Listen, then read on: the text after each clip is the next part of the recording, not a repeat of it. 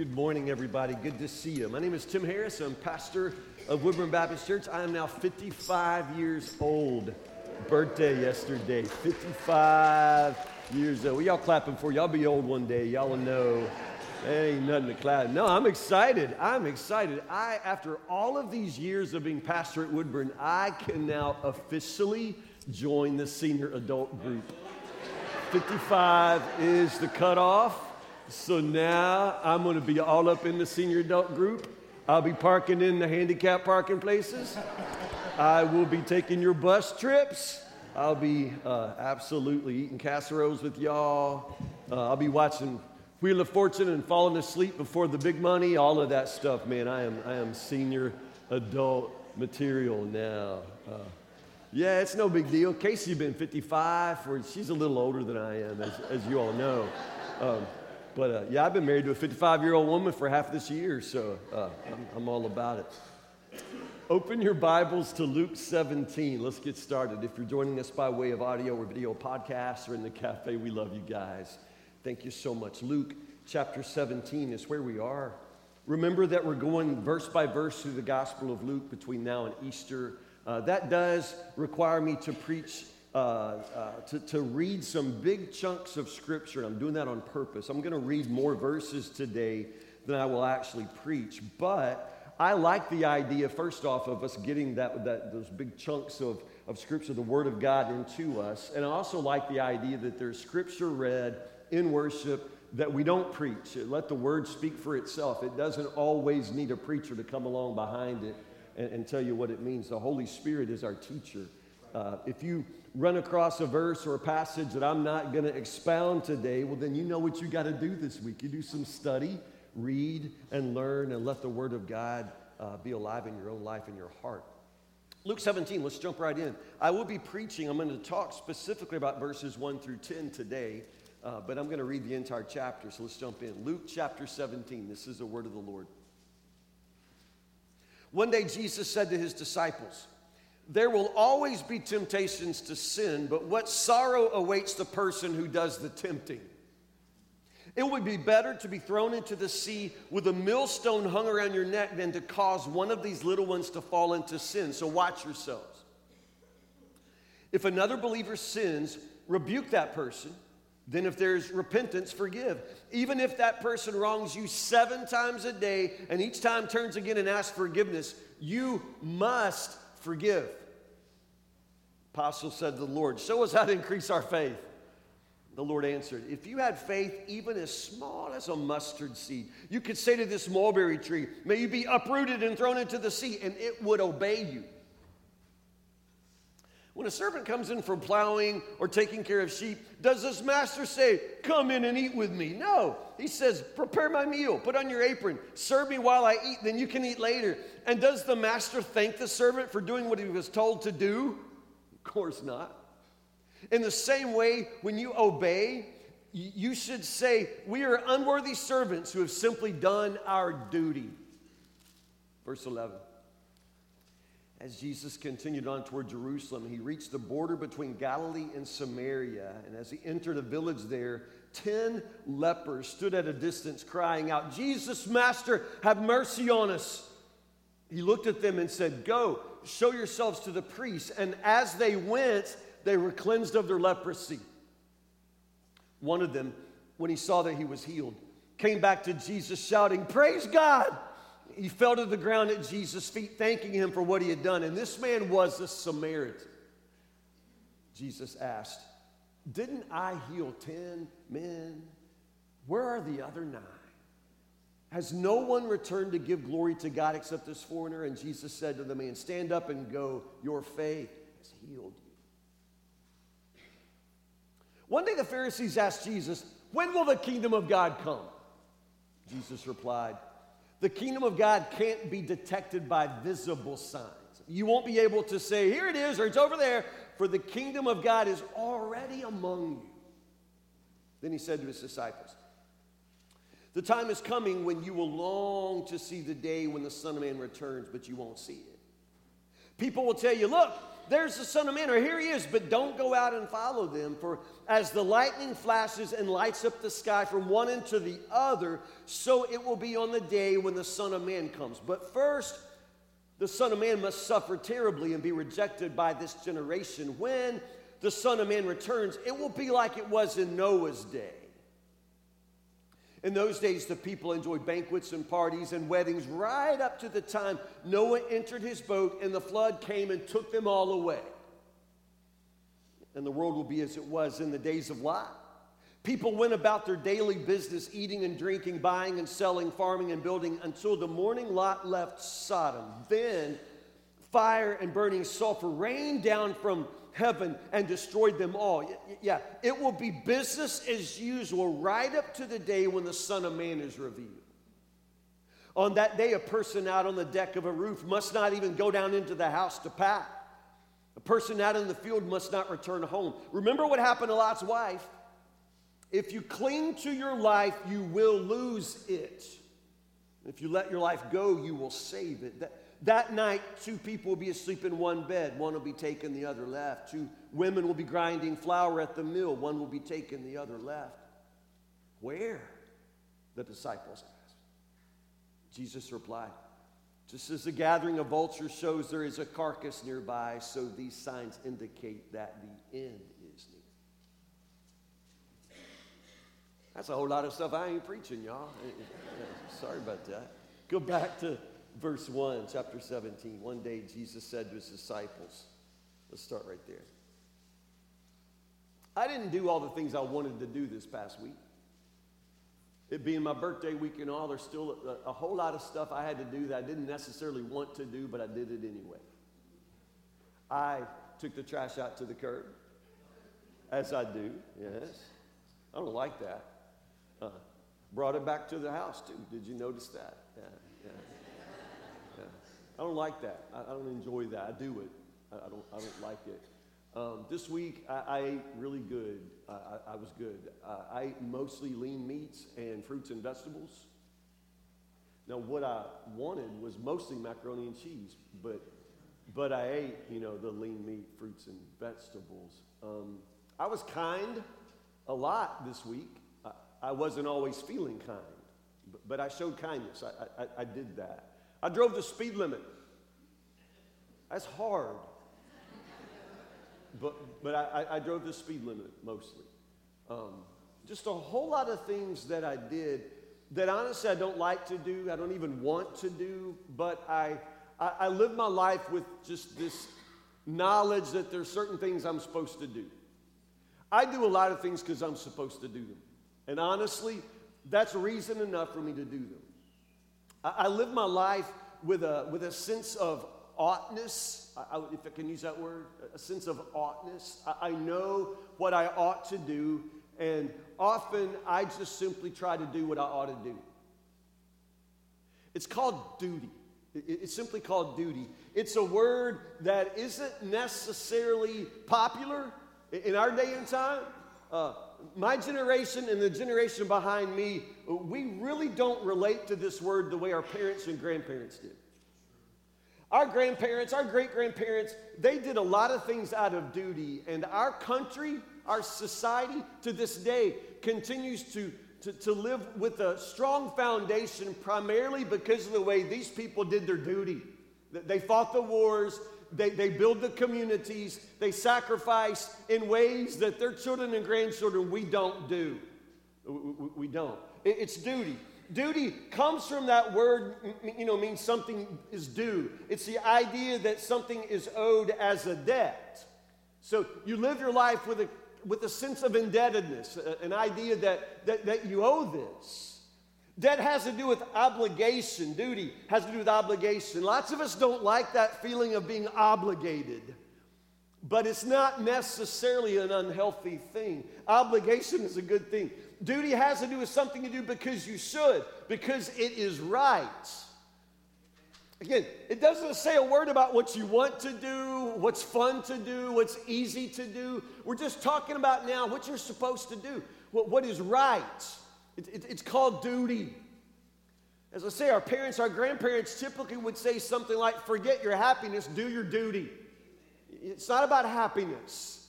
But now, in our day, in our age, man, people do not relate to duty. I mean, I actually read an article this week telling people how that if you simply live your life with all of these shoulds and have-tos, that will actually block your ability to love your life. That's a quote. You will block your ability to love your life if you live your life with a lot of shoulds and have-tos. Interesting? The implication is you've got to break free. You've got to somehow shake loose all of these shoulds and have-tos, and you've got to learn to just be you. You've got to live for you. You need a little more me time in your life. Understand? Because everything else is related to obligation, duty. But I really just want you to understand, especially these first 10 verses of Luke chapter 17, that your life as a disciple carries a sense of duty. As a follower of Jesus, as a servant of Christ, you have duty. You have things that you do because they are right, not because they're easy. I know that the culture tells us that you can't live with shoulds and have-tos. It will block your ability to love your life. But if you notice what Jesus says at the end of this chapter, it's really sort of interesting. The person who loves their life, Jesus says, the person who clings to their life, what happens? You'll lose it. If you cling to your life, you'll lose it. So maybe as it turns out, loving your life is not the goal. Maybe living your life in such a way where you just love your life. What if, as it turns out, that's not the secret to life at all? What if it has more to do with duty? Luke chapter 17 speaks of duty. Absolutely, duty. And your life as a disciple carries this sense of duty. You have obligations because of your debt to Christ. You do some things out of duty. They're not really easy things. Let's jump right in. Verse 1.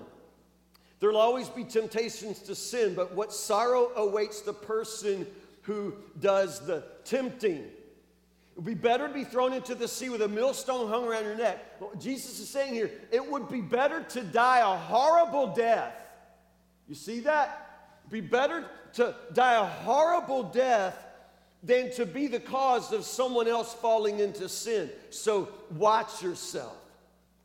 Understand, it's this first factor, this first call of duty for us is I would just say, you got to be a good influence. You're going to answer for the way that your life rubs off on others. And you have influence. You have some influence over somebody. Now notice, Jesus says you don't want to cause one of these little ones to fall into sin. So I guess our first implication there is that we're talking about children, perhaps. Children are vulnerable. Children are always looking for a good example. And what Jesus says here is the world is going to be filled with bad examples. Don't be one. You can't be the bad example. There are going to be lots and lots of things for people to stumble over in this world. Don't be one. You have an obligation to live for Jesus. You understand? The world's going to be filled with bad Christians. Don't be one. You see that? You have an obligation. You have a duty to be a good influence. Now, you think about children, and let's stop there for a moment, because a lot of us have children in our lives. You have sons, you have daughters, you have grandchildren, you have nieces, nephews, you have children in your life that one way or the other, they're going to look at you and assume that your life is a model. That if they see you doing it, it's going to be okay for them to do it. And kids don't think like that. They don't ration like that. They just sort of absorb our example. You know, some of you say, you know, Pastor Tim, I'm sorry. Sometimes my mouth gets going, and I just, words just come out, but that's just, I'm like my grandma. My grandma was like that, Now, your grandma was, mean. We all remember her. And that's the thing. You don't study. Your parents or grandparents say, I'm going to be just like that. And yet, we somehow are born in that stream, and we find it very difficult to swim upstream. And so we just simply fall in, and we often begin to imitate our parents, our grandparents, our aunts, our uncles, our family. And what Jesus is saying here is you have to take very, very seriously the spiritual effect of your life on others. Do you understand, Dad, that every time you lose your temper, you have children in your house that watch you, that they hear your language, they watch the way you blow your top every single time a little something doesn't go your way, and your sons are going to struggle with that. Your son one day is going to struggle because he's going to open his mouth and his daddy's going to come out. You understand? Your daughter is going to open her mouth and mama comes out, and you don't understand the spiritual obligation that comes with that example. You're an example. Your children watch you. Your children will be just like you. So you're raising your kids, and it's Sunday, but mom and dad are tired, and they just decide to take a Sunday off. You understand? Mom and dad take a Sunday off, and then so you explain to the kids, no, we're not going to go to church today. We're gonna take a Sunday off, and watch Facebook Live or in our pajamas. You understand? Maybe that sounds like a good idea for mom and dad, but what does that teach the children? That you can just wake up on Sunday and just decide if it's going to be a church day or not. You understand? In other words, you're not teaching your children to live with a sense of oughtness, that we do certain things as a pattern because it's right. We teach our children, you just ask yourself what you feel like doing today, and then you just do a whole lot of that. Do you understand? Jesus says there'll be all kinds of people pointing children in the wrong direction in this world. You don't be one of them. You don't be the one pointing children, especially your own children, in the wrong direction. They're learning how to think, how to talk, how to live like Christians by watching you. They'll have lots of bad examples. Mama, don't be one. You have an obligation to be a good example. You have a duty to live your life as a believer of Christ in such a way that points the people under your influence toward Jesus. You will answer for the way your life rubbed off on others. And Jesus says, you really need to watch yourself. It will be better to die a horrible death. This is what Jesus means when he says it'd be better for you if somebody just, tied a car around your neck and pitched you into the ocean. If you just drowned in a horrible way, that's going to be better than the day you have to stand up and explain why it is that people were stumbling over your life in the life that you lived. Now, when Jesus says these little ones, I don't think he's only talking about children. I think it includes children, because I think children are among the most vulnerable, the ones who most need a good example. I think little ones, though, can also apply to anyone under your influence, anyone who's vulnerable to your influence, and in certain situations, any one of us can have people vulnerable to our influence. There are lots and lots of temptations to sin, Jesus knows, in this world. The thing is, you can't be the one that's giving people temptation. You can't be the source of that. It will be better to die a horrible death than to be the person in this life that leads other people to sin. Do you ever think about this? Like that high school party where everybody's just passing around beer and passing around for the very first time, like kids are tasting alcohol for the very first time. The thing is, you're part of that. Like you're part of passing that down the line, but you don't know which of those kids is going to be an alcoholic. And you're literally giving them their very first taste of the alcohol that's going to ruin their lives. See, you don't think about that. We don't ever play the whole movie forward. We're just doing our thing. It's just a party, and everybody's doing it. Well, Jesus says, in this world, what everybody does, you can't do it. There may be a whole lot of people doing it. Don't be one of them. You understand what I'm saying? It's simple. it's practical, but you have to pay attention to the life you live because it has an effect on other people. And there will be lots and lots of bad examples. You can't be one. Have I said that enough yet? You can't be one. You don't want to be the guy that talks the girl out of giving up her virginity. You don't be that guy. The world is full of creepy men who take advantage of women. Don't be one. Are you hearing me? There are so many ways to lead other people off a cliff. Don't be that person. Pay attention to who's watching you. Pay attention to who is vulnerable to your influence, and you be a good influence. It's an obligation. It's your duty, and it's the first words out of Jesus' mouth here when he's talking to his disciples.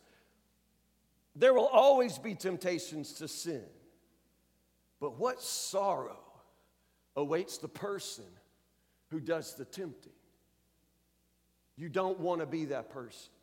It would be better to be thrown into the sea with a millstone hung around your neck. Better to die a horrible death than to live your life as a bad example, as a bad Christian. So watch yourselves. Watch yourselves. Then, next one. If another believer sins, okay, is that going to happen? Let me just be honest. Is that going to happen? If you don't know for sure, just lean up right now, look down your pew, and then ask the question again. You know, are we going to sin? Every one of us, every single one of us, I am going to sin. I don't plan. I'm not saying like I'm going to sin, like it's on my schedule. But inevitably, I will. Inevitably, I will.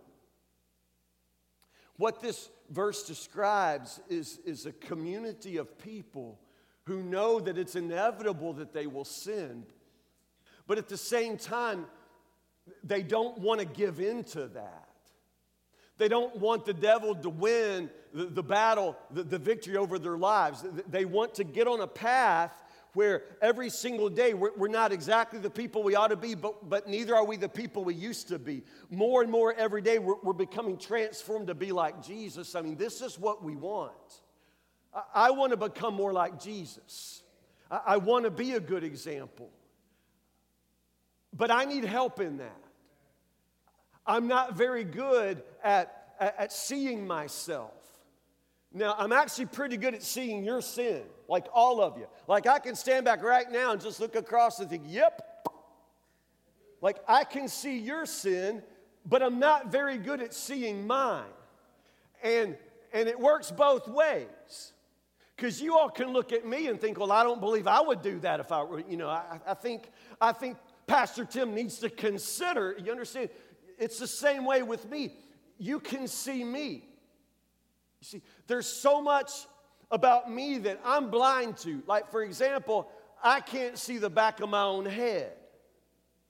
One day y'all know my sister Tracy, she's awesome. She has no filter. And so one day, Tracy and I were at a funeral together. And typically at funerals, you behave, good example, and I was doing that. But this lady came in and sat in front of us, and like when she's walking toward you, like she looked beautiful from the front. But she sat in front of us, and the back of her head was like a bird's nest. I mean, like the front was beautiful, the back of her head was a bird's nest. And I'm just looking at that thinking, does this woman not own a mirror? Like, does she not know that trick where you can actually see back of your head? But my sister leaned over. This is a funeral. My sister leaned over and said, she must have ran out of time. She must have ran out of time. You understand? You can't see the back of your head. There are just parts of yourself that are absolutely, completely outside. Like everybody in this church just went. Yeah. We could take a minute and let the people behind you just tell you how you did. Yeah. How many of you think you're sitting behind somebody who ran out of time? Go ahead, just lift your. Yeah. You ran out of time. Now, you understand what I'm being funny. I'm being silly, but we just don't see ourselves well. I say things and I know how I meant them, but I don't know how it sounded. And so with my words, I can hurt people. And I didn't mean to hurt people. It's not what I meant, but I did. You understand? Or you do something and you weren't thinking about how it affected somebody else. Or maybe you thought nobody saw it at all. And so you don't really see it the way it is. And so that is really why we need each other. But this is hard. In this moment of our church's life, we really need to hear from God. And I've been preaching all year about the necessity of hearing from God. And I want us to listen for God's voice together because I want us to continue moving into the future that God has for us together. I was talking to Greg Sizemore, one of our pastors. He's a pastor of Creekside in Dallas, Georgia, one of our church plants. And Greg's one of our guys. And Greg has been praying for our congregation. And Greg said that one of the things that God's just laid on his heart to pray for us is to pray that Woodburn Baptist Church would have supernatural unity. I love that. That we need supernatural unity to be what God wants us to be, to find and hear and walk into the future God has for us. We need supernatural unity. You know, this is what that looks like, and this is how you get there, and this is hard. If it were easy, we'd have gotten there a long time ago, right? It's these really, really difficult conversations. If another believer sins, rebuke that person. Now, rebuke sounds like a really harsh word, and I would just, if you're doing this harshly, you're probably doing it wrong. Rebuke doesn't necessarily mean that you get to be superior.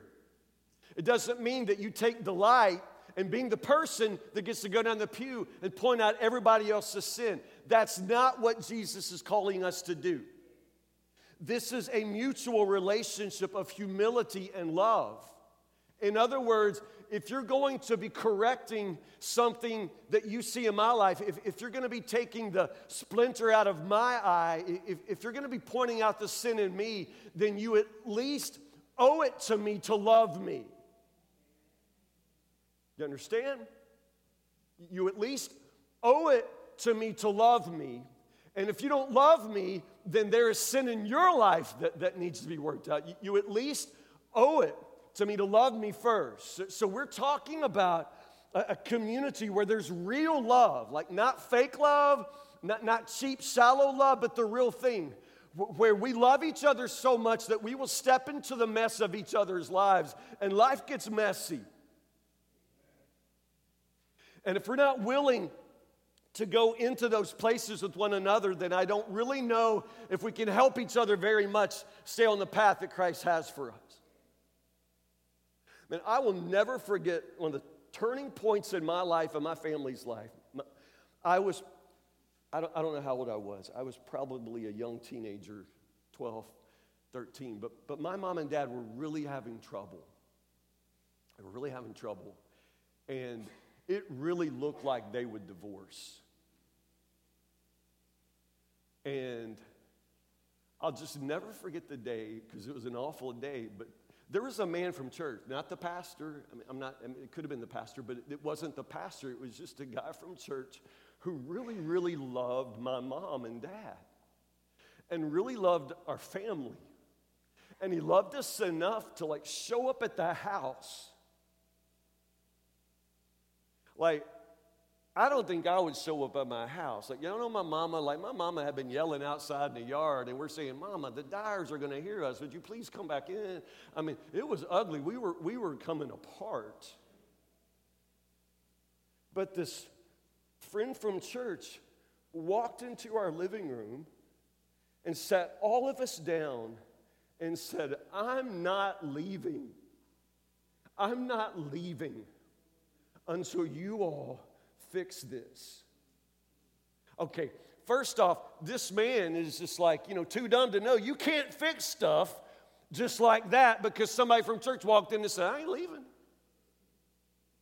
And since he was too dumb to know that it can't happen like that, it happened like that.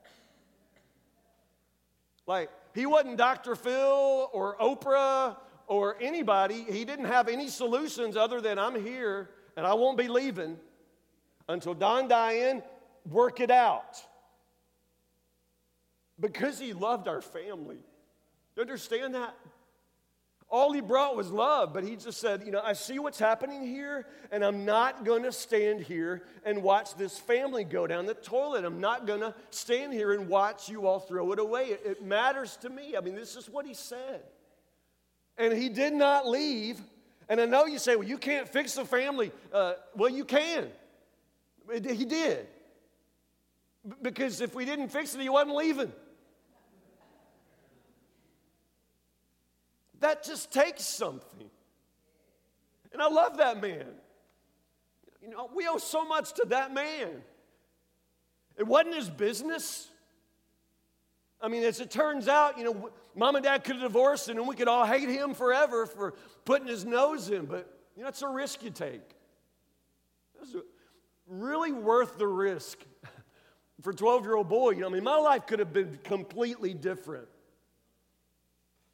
Do you understand how many opportunities we have just to step in out of love? And I'm saying it again and again and again. If you can't do it out of love, then you've got problems. We need to be confronting you.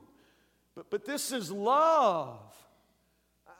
We live our lives close to one another, so close that honestly we sometimes see things. And I can see, you all know me so well. I've been your pastor 24 years. You can set your watch by me. You know my ways. You know how I am. And if you see something change, then you're going to notice it. You're going to see it. And you have an obligation to come to me. I'm probably not going to like it. But you've got to come. Please.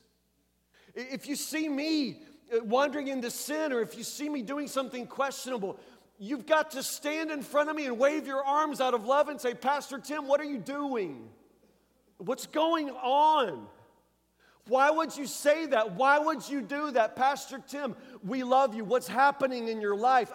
You have a duty to me if you love me, and I have the same obligation to you. Again, these are hard conversations. But Jesus over and over and over says this is what the body of Christ looks like. We have the hard conversations because we love each other. This is not about judging and being judged. This is about forgiving and being forgiven. So notice what Jesus says. First off, it's very personal. If another believer sins, correct, rebuke that person. Then if there is repentance, forgive. So understand, Jesus' implication, his example suggests it's interpersonal. That person's done something that hurts you, that offends you. And so Jesus gives a very, very simple way for addressing that. You go to the person. To the person. You don't get to go to the small group first to see if everybody else sees what you're seeing. You don't get to do that. You may be wrong, but it's better to be wrong than to be a gossip. So you don't get to go around and tell other people. You don't get to get people on your side. You don't get to do that. You have to go to the person. Well, Pastor Tim, I'm not very good at that sort of thing. Well, if you're not very good at going to people, then you better stop being so good at being mad at people and getting hurt. Because this is the only option. Jesus gives us one. And the option is always go to the person. If you think you've hurt somebody, Jesus says, you go to that person. If somebody hurts you, you still got to go to the person. One way or the other, you've still got to go. You. Like it's not one of those, well, if they come back and apologize, then we'll talk. No, you got to go. It's always on you to do the going. It's always on you. It's always on me to initiate the hard conversation. And then understand, it's difficult, but it's important. You forgive always, again and again, no exceptions. You forgive always, again and again. Jesus says, if the same person does the same thing to you 7 times in a day, and every time they say, sorry, dude, like one time and then they say they're sorry, I'm thinking, okay, no problem. Second time, it's like, you know. And then the third time, they're like, sorry, dude. It's like, pretty soon I recognize that you can put your sorries in a sack and they ain't worth nothing. You know, you just keep on coming back doing it. Say, sorry, you know, I pretty soon recognize you don't mean sorry. Sorry don't mean nothing. Done it 7 times, and it ain't even lunch yet. Your sorry don't mean nothing. And what does Jesus say about that? Same person. I mean, what kind of jerk is this? It's the kind of jerk that you forgive every time.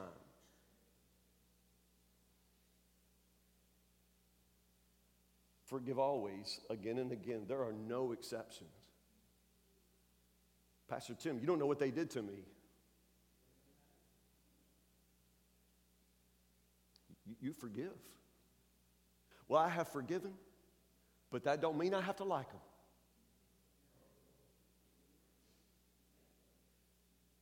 Would you grow up? I mean, can you imagine Jesus saying that? Father, forgive them. They don't know what they do, but I don't like them. I mean, it's Jesus that we're imitating, right? Now, I know that forgiveness, it takes a miracle. I mean, every time. It is not in my heart. It's not in your heart. Forgiveness is really, really not something that we do well. It is God's territory. It's God's prerogative. It takes a miracle every single time. But I happen to believe in a God who works miracles. And if Jesus says forgive every single time, then whatever that's going to take for you, he's going to provide it, which is exactly why when Jesus preaches this lesson to the disciples, what's the next words out of their mouth? Increase our faith.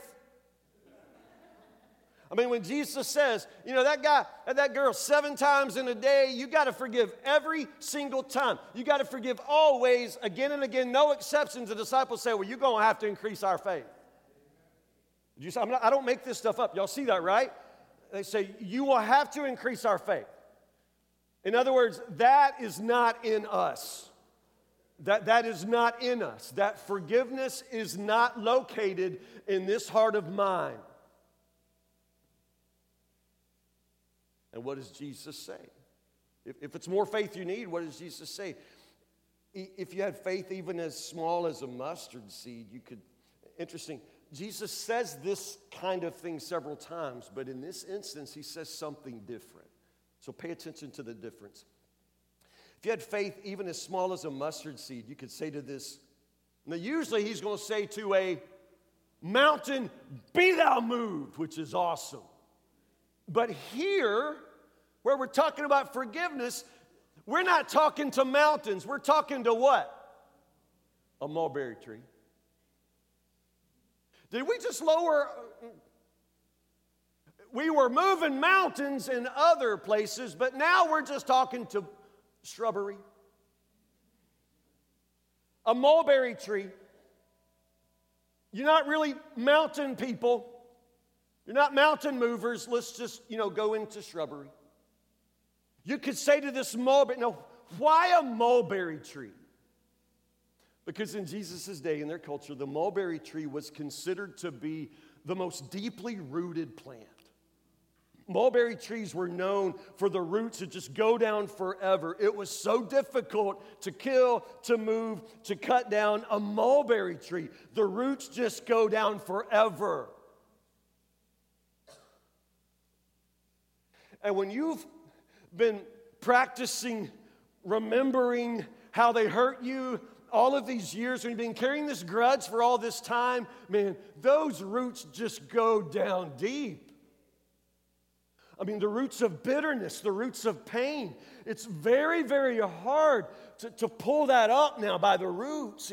It goes down so deep. And I think that's why Jesus here switches the metaphor. It's the faith to move a mulberry tree. It's the faith to pull it up by the roots. But whatever Jesus requires of you, He's going to provide what's necessary. So if it's faith, if it's grace, if it's love, if it's a miracle of forgiveness, He's going to provide that. You have to forgive. You have to forgive. Again and again. Now, again, I remind you, this is a community. This is mutual, which means you also have to be forgiven. I think for most of us, that would be a great place to start. Practice being forgiven. Because for a lot of us, like on this forgive, we're instantly on the side of, well, I can't be forgiving this person after what they've done to me. But what you forget, can I say this? And I love you so much. Can I just say this? I know you have difficult people in your life, hard to forgive, but you are the difficult person in somebody else's life. You are. You are. You feel so entitled to your anger, but can you even imagine being your wife? I mean, can you even imagine what it is to live with you, to be in church with you? I mean, it's so easy to get so righteous about how other people have hurt us and harmed us and how other people have offended us, but do you have any idea what it is to have you? I mean, there's somebody in this world stumbling over you.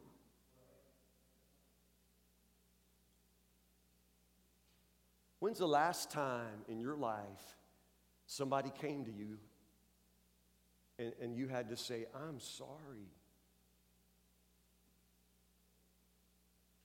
When's the last time you said those words? I'm sorry, I'm just sorry.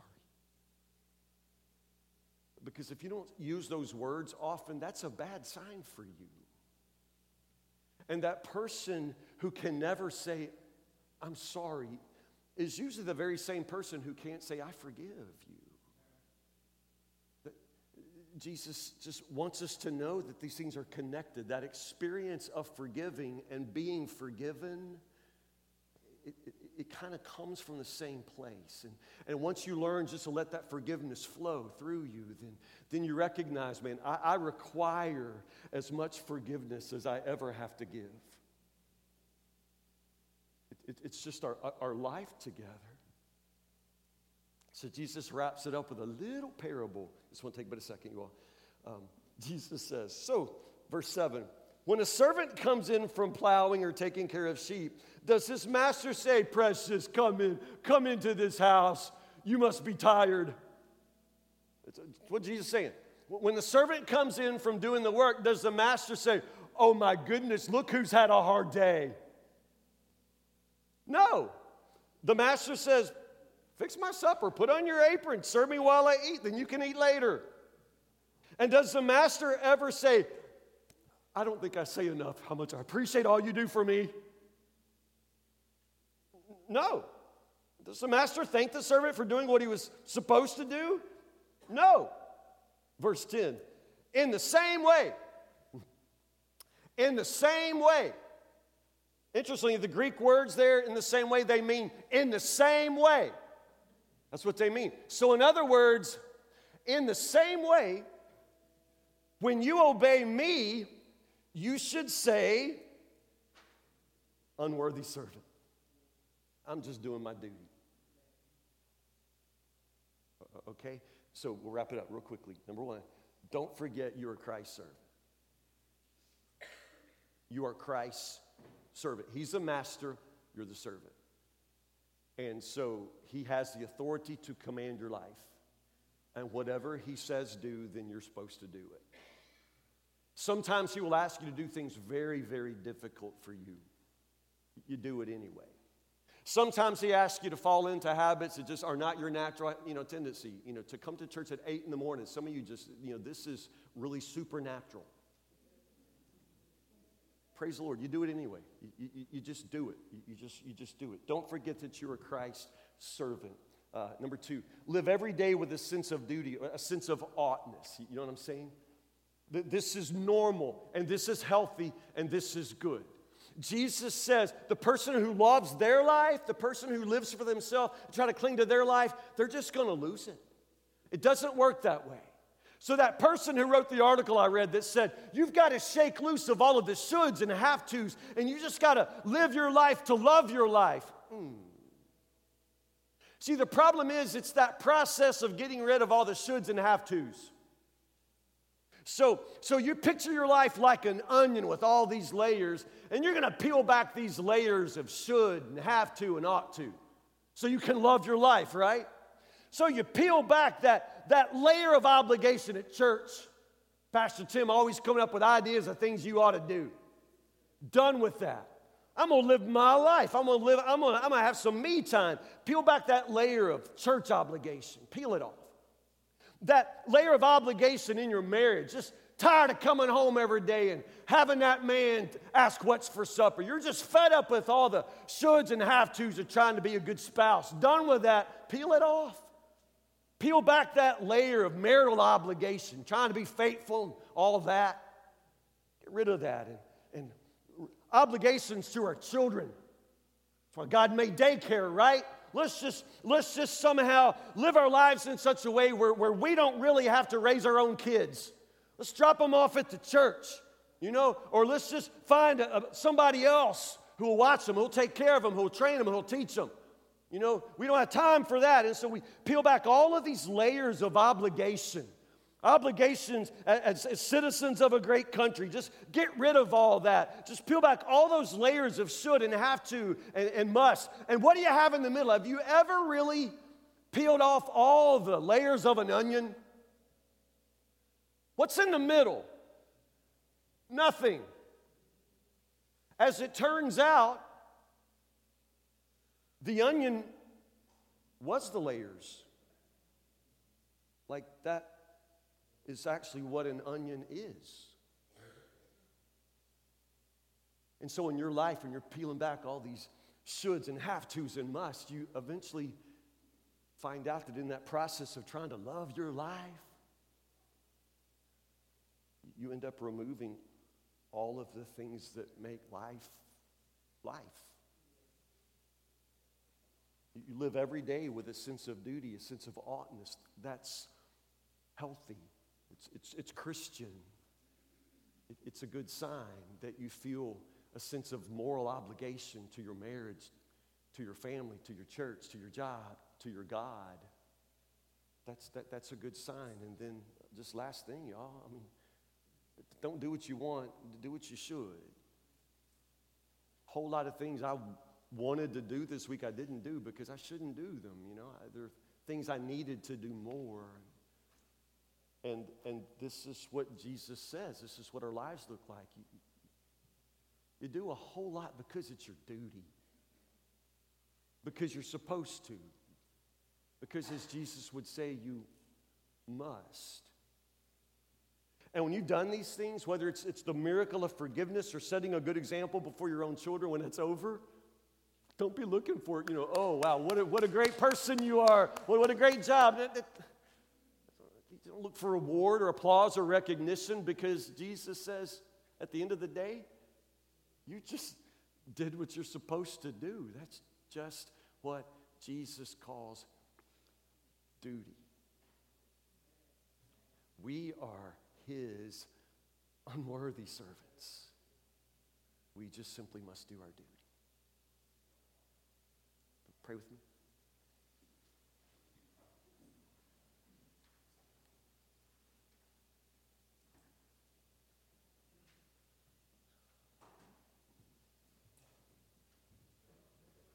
Lord, I thank you for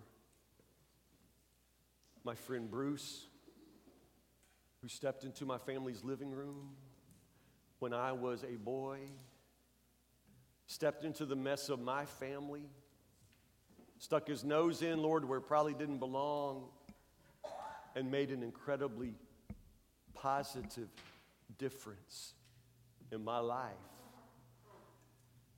Lord, I pray that as brothers and sisters, Lord, in your family, that we would love each other. in all the ways that are so wonderful and easy, Lord, but also in all the ways that are hard. Lord, you say that as iron sharpens iron, that's the way a brother sharpens a brother, Lord. But when iron sharpens iron, sparks fly. God, make us willing to do the hard work of apologizing and forgiving and forgiving and forgiving and forgiving again. But because this is what your servants do. And make us mindful, Lord, of all of the ways that our behavior, our words, our actions rub off on other people. Lord, sometimes we are the stumbling block. Sometimes we are the discouragement. Sometimes we are the reason, Lord, that other people turn away from you. God, help us to watch ourselves. Lord, this isn't something extra. This isn't something special. This is just what your followers do. This is how we're supposed to live. Lord Jesus, increase our faith. And help us, Lord, to put all of our faith in you. That truly, unworthy as we are, we might live as your servants, obediently and joyfully.